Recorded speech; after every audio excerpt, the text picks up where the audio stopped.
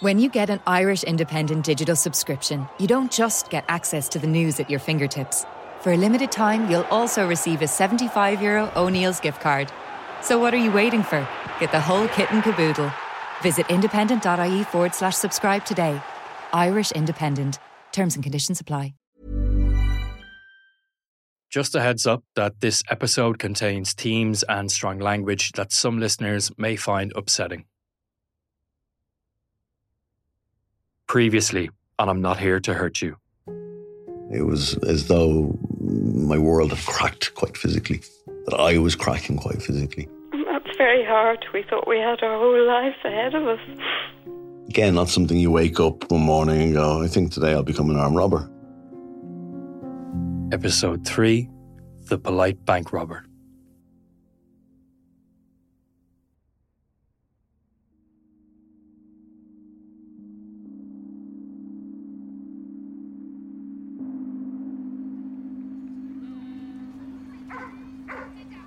It's a mild autumn day in October before I get to chat to John again. He agrees to meet me outside Bank of Ireland on Bagot Street. This is an area John knows well. When he robbed the bank 18 years ago, he lived a stone's throw away on Waterloo Road. Between the bank and John's old house is a statue of the Irish poet Patrick Kavanagh, sitting on a bench looking out onto the canal. They say it's a place the poet came to contemplate life. John admits it feels strange to be back here. I can totally understand. After a while, he begins to reflect on what happened that day, and he takes me back there. Can we get a double shot, an extra shot, cappuccino with an extra shot, basically? With an extra shot, yeah. Yes, please. I was apprehensive about this particular robbery, kind of from the get-go for a number of reasons. So I was maybe a little bit more anxious than I would have been at other occasions, you know. Why? From a bank robber's point of view, if you'll forgive that expression, but there's a revolving door, and I didn't know whether that could be activated or locked or what. I knew the bank quite well. And leading on to that point, I knew it quite well because I'd been around here in my capacity as a courier, and it was a place that couriers congregated to await jobs and dispatches. So the second reason I was very concerned was because I thought I might be recognised. And I sat across here, it's like one of these old kind of derelict-looking buildings, to do my usual recce, should we say? In the days beforehand, is it? No, in the time leading up to it.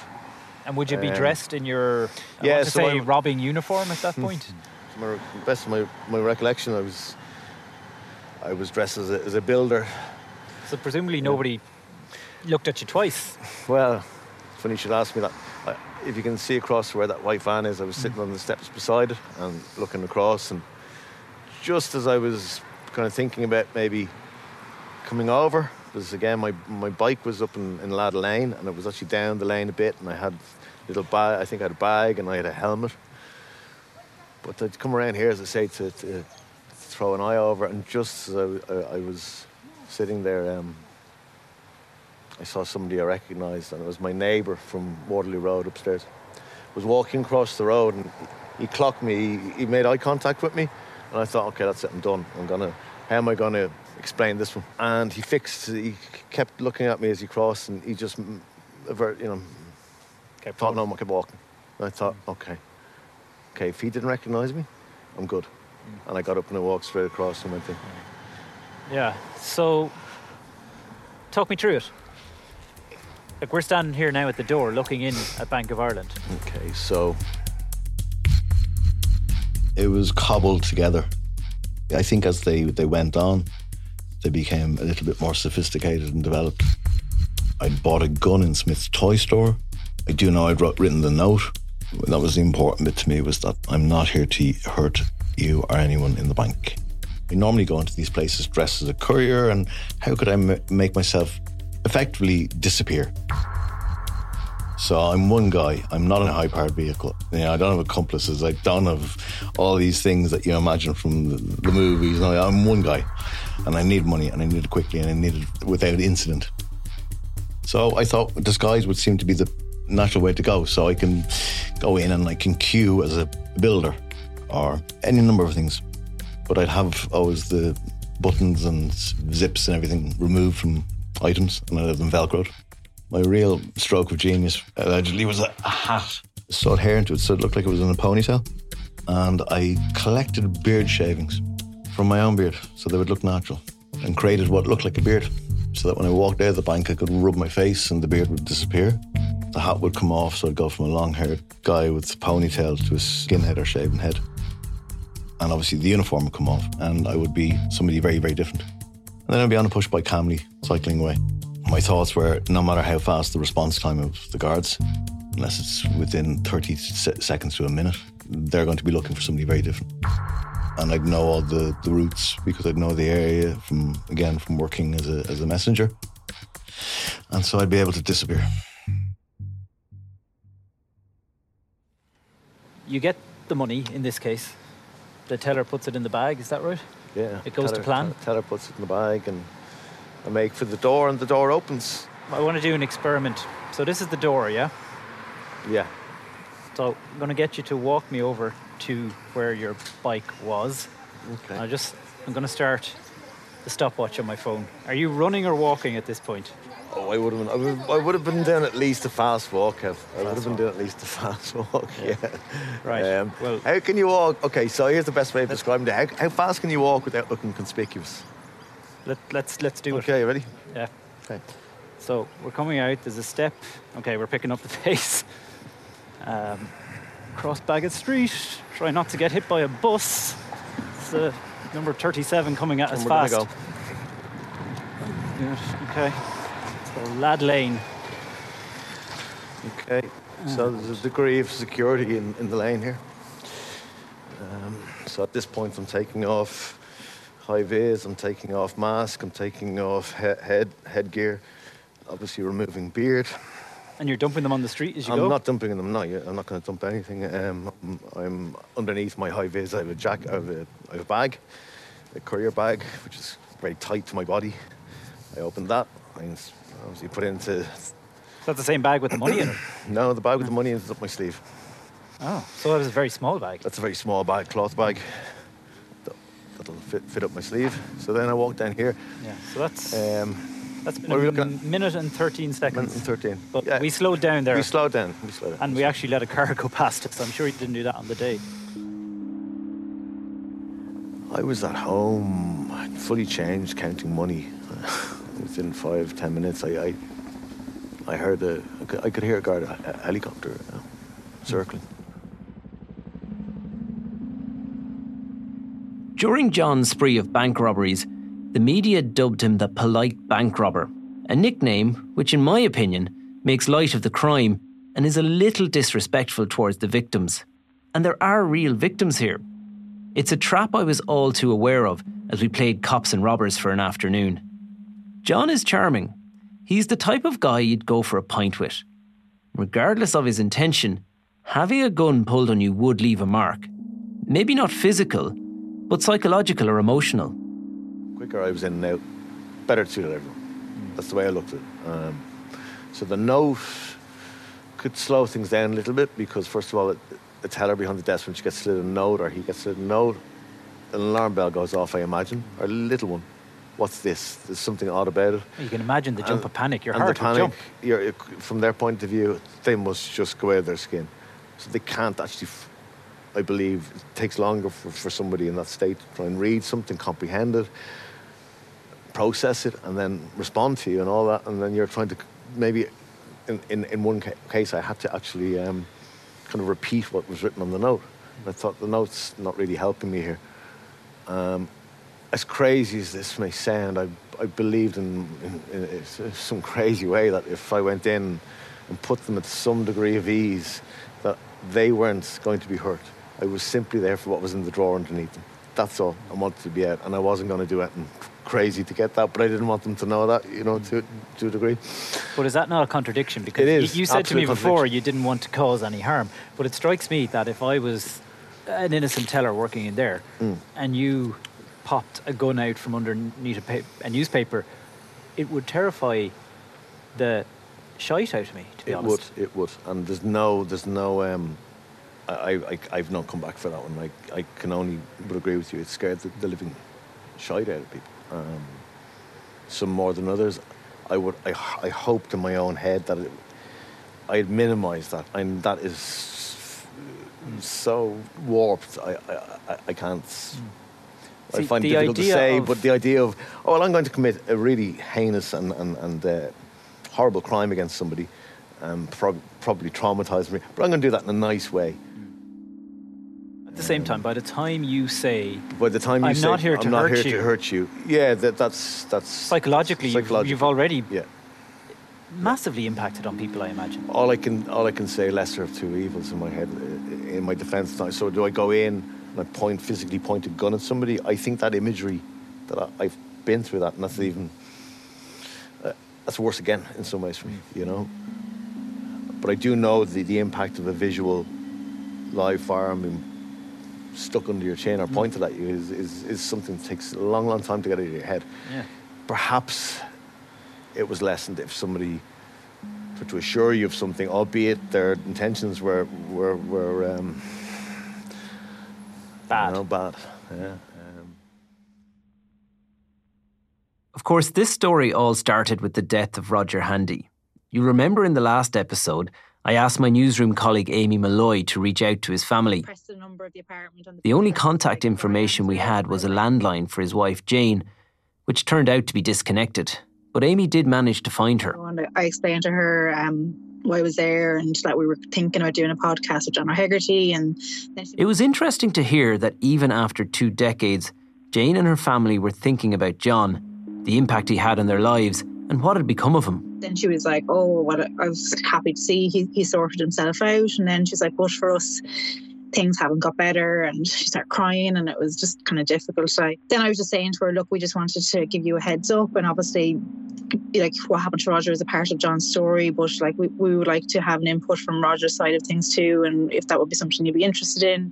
I felt it was important that we told the Handy family in person that we were making this podcast about John O'Hegarty's life. What happened to your family was also horrible, and we want to kind of make sure that part of the story isn't forgotten or kind of blown over. She was like, well, to be honest, I'd have to think about it and discuss it with my family. I might find it kind of cathartic and maybe it might relieve some of the stress that I feel to talk about it after all this time. So I was there for about 15-20 minutes and she was lovely. And I wondered how Jane felt about John now, 20 years after the accident. She mentioned the inquest and him not apologising again. She said John's father came up to her and apologised, but that John himself didn't. It's nice that he got himself together and got out of the drugs and stuff. But look, here's a broken family still dealing with the fallout kind of thing. She didn't seem to have any aggression towards him or anything like that. Okay, I think we sit and wait then, till give her a few days to mull it over and talk to whoever she feels she needs to talk to about it. But we just have to wait and see then. Wait and see is what we did. Amy reached out to Jane again a few weeks later. And if I'm honest, I wasn't surprised when she decided not to record an interview. It was clear that Roger's loss was still very painful and very raw. There was one other person that I wanted Amy to try track down. Estate agent John McNally was Roger's business partner. You might recall from the inquest records that he was the person who reported John O'Hegarty to the Gardaí on the day after the bicycle accident. I wanted to see how the loss of his friend had affected him. I believe I'd again just had another realisation. I'm out of money. I had sworn again, that's it, not doing this again. I do remember before I went up to the bank, sitting in the house for a little bit longer than I normally would. And I went up to, I believe it was the Ulster Bank in Ranelagh, and there's a cafe across the road with a gentleman sitting outside, I think I was saying to you. He was sitting there with a newspaper and no coffee. And immediately I tweaked him as a guard. And I said, okay. Okay, go and do it anyway.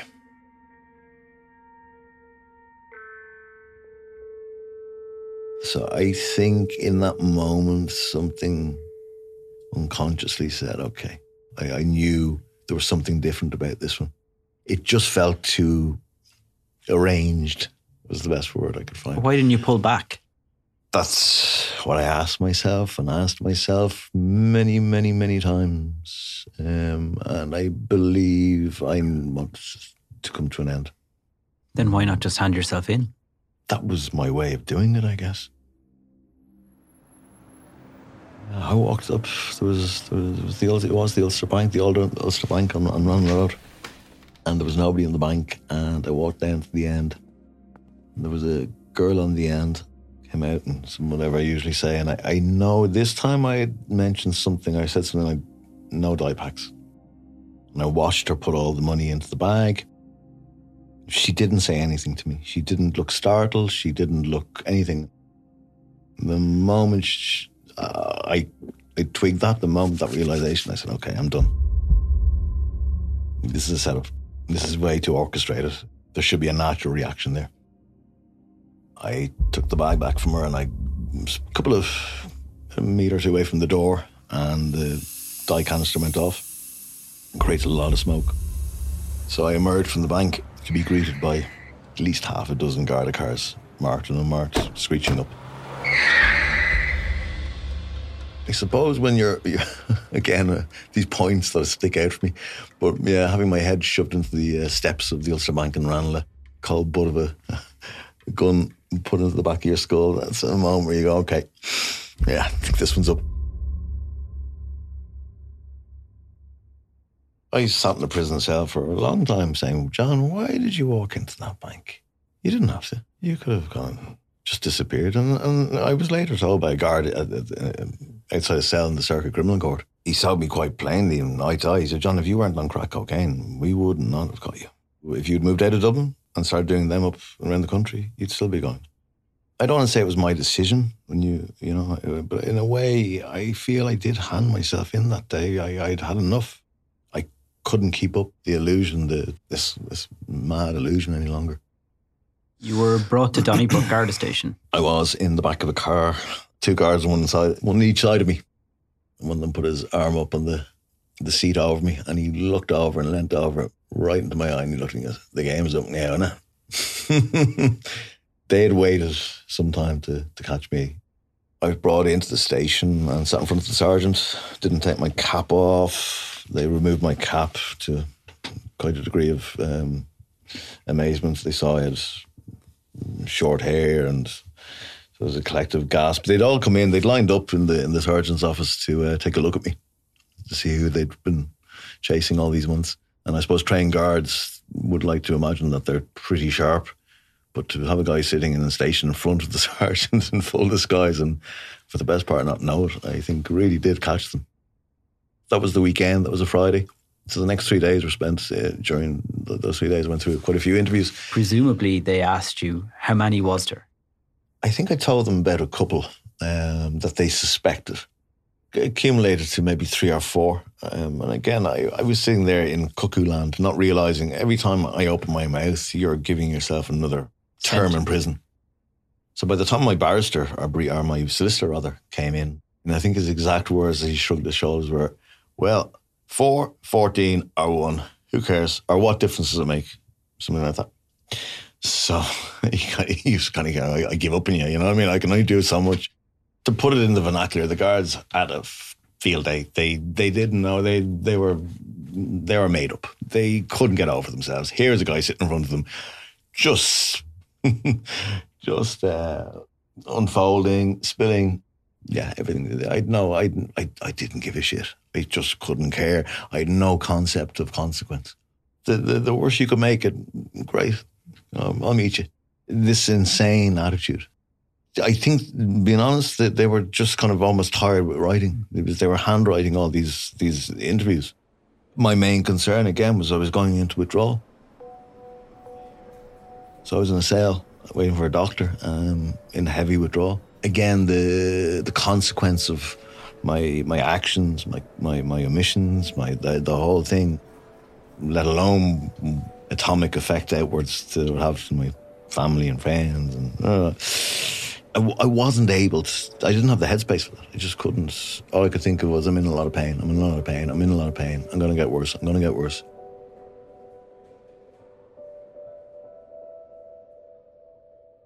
Who told your parents? Yeah, there was a phone call made from the station to my father, I believe. Did you expect him to come? I wasn't sure what was going on. They hadn't told me much. I think they'd said to me they'd contacted him. So when he appeared at the cell door, I was quite surprised. It was later on in the evening. And you're starting to come down at that point. So the daily intake of cocaine and heroin and some benzos or tablets or Valium, as you may know them as, would have obviously not been the same that day. So you'd be going into pretty severe withdrawals. So that first evening in the Garda station, it would have really hit home. Then that's when it all catches up. What type of a man was your father? Because when we began talking about your story, and you had a good education and a normal upbringing, and you went to Trinity and you set up your own business, it would be easy for any parent, I think, to be proud of that type of a trajectory. And now he finds himself in Donnybrook Garda Station with a son who's going through serious withdrawals and is one of the most wanted criminals in Ireland. I don't know still to this day how they both coped with it, you know. I'd say it was surreal for him. Managed to keep complete secrecy about the whole thing. So I had friends later tell me they were in different situations as they were told. Some of them were one of them was in a barber shop and ended up getting his head all cut in ways it shouldn't have been because he panicked when he read it on the newspaper. I had friends that were in all sorts of things. I think my dad had told me afterwards when they rang, they panicked. They assumed I was in an accident on the motorcycle or something. So, there was to say there was a lot of explaining to do. Yeah, that still sits with me, you know. Did you ever discuss it at any stage in the years since? With your father? Oh, yes, I have, yeah. He was somebody that I got to know very well over the next 6+ years because he'd come up and see me and we'd chat. And so we spoke at length about it. I don't believe the man ever had a parking ticket. I mean, literally, he's a good guy. He's an upstanding citizen, you know. So again, I think you're aware that my grandfather would have well been a military man. So, yeah, there was. To say they were shocked would be a massive understatement, Kev.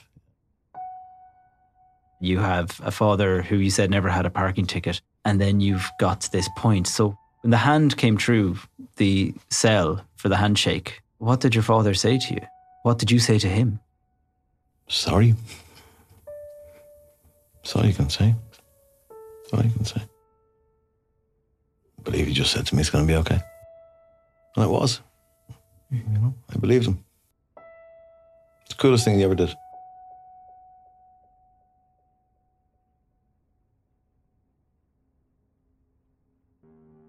What happens then? You've made some admissions during the questioning with Gardaí, but you've got a solicitor now who's advising you to shut up. To shut up. I presume you were brought to a district court to be charged? Brought to the Dublin District Court on, I believe, Monday morning. Maybe it was a special one on Sunday. Were you given methadone or anything by the doctors who came to see you? Yeah, so I was given methadone that night in the cell for that night, and the Friday night, and the Saturday night, and then the Sunday. The breaking of my bail occurred about a month after, and that was probably the end of it. I knew I was going to the big house that night. There was no bail. There was no. It was just, you're going to prison.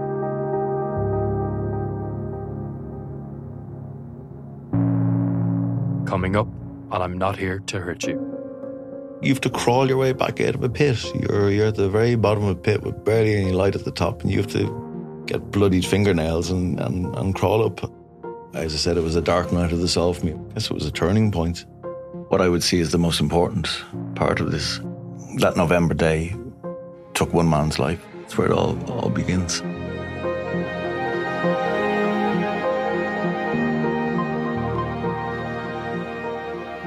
Did you know John O'Hegarty all those years ago? Maybe you worked in a bank and were one of his victims.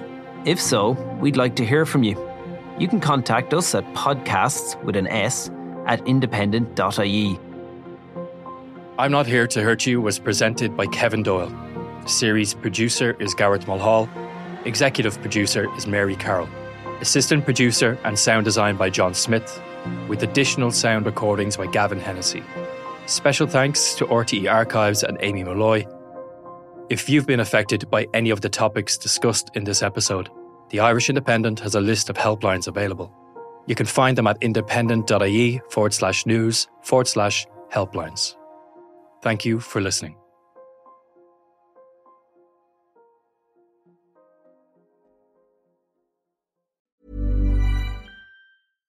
When you make decisions for your company, you look for the no-brainers. And if you have a lot of mailing to do, Stamps.com is the ultimate no-brainer. It streamlines your processes to make your business more efficient, which makes you less busy. Mail checks, invoices, legal documents, and everything you need to keep your business running with Stamps.com.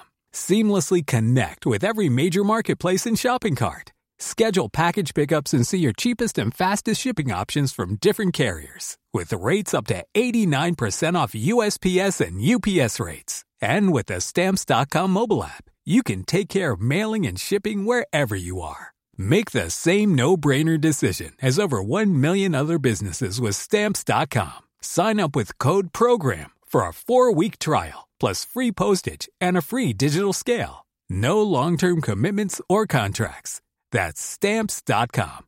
Code PROGRAM. When you get an Irish Independent digital subscription, you don't just get access to the news at your fingertips.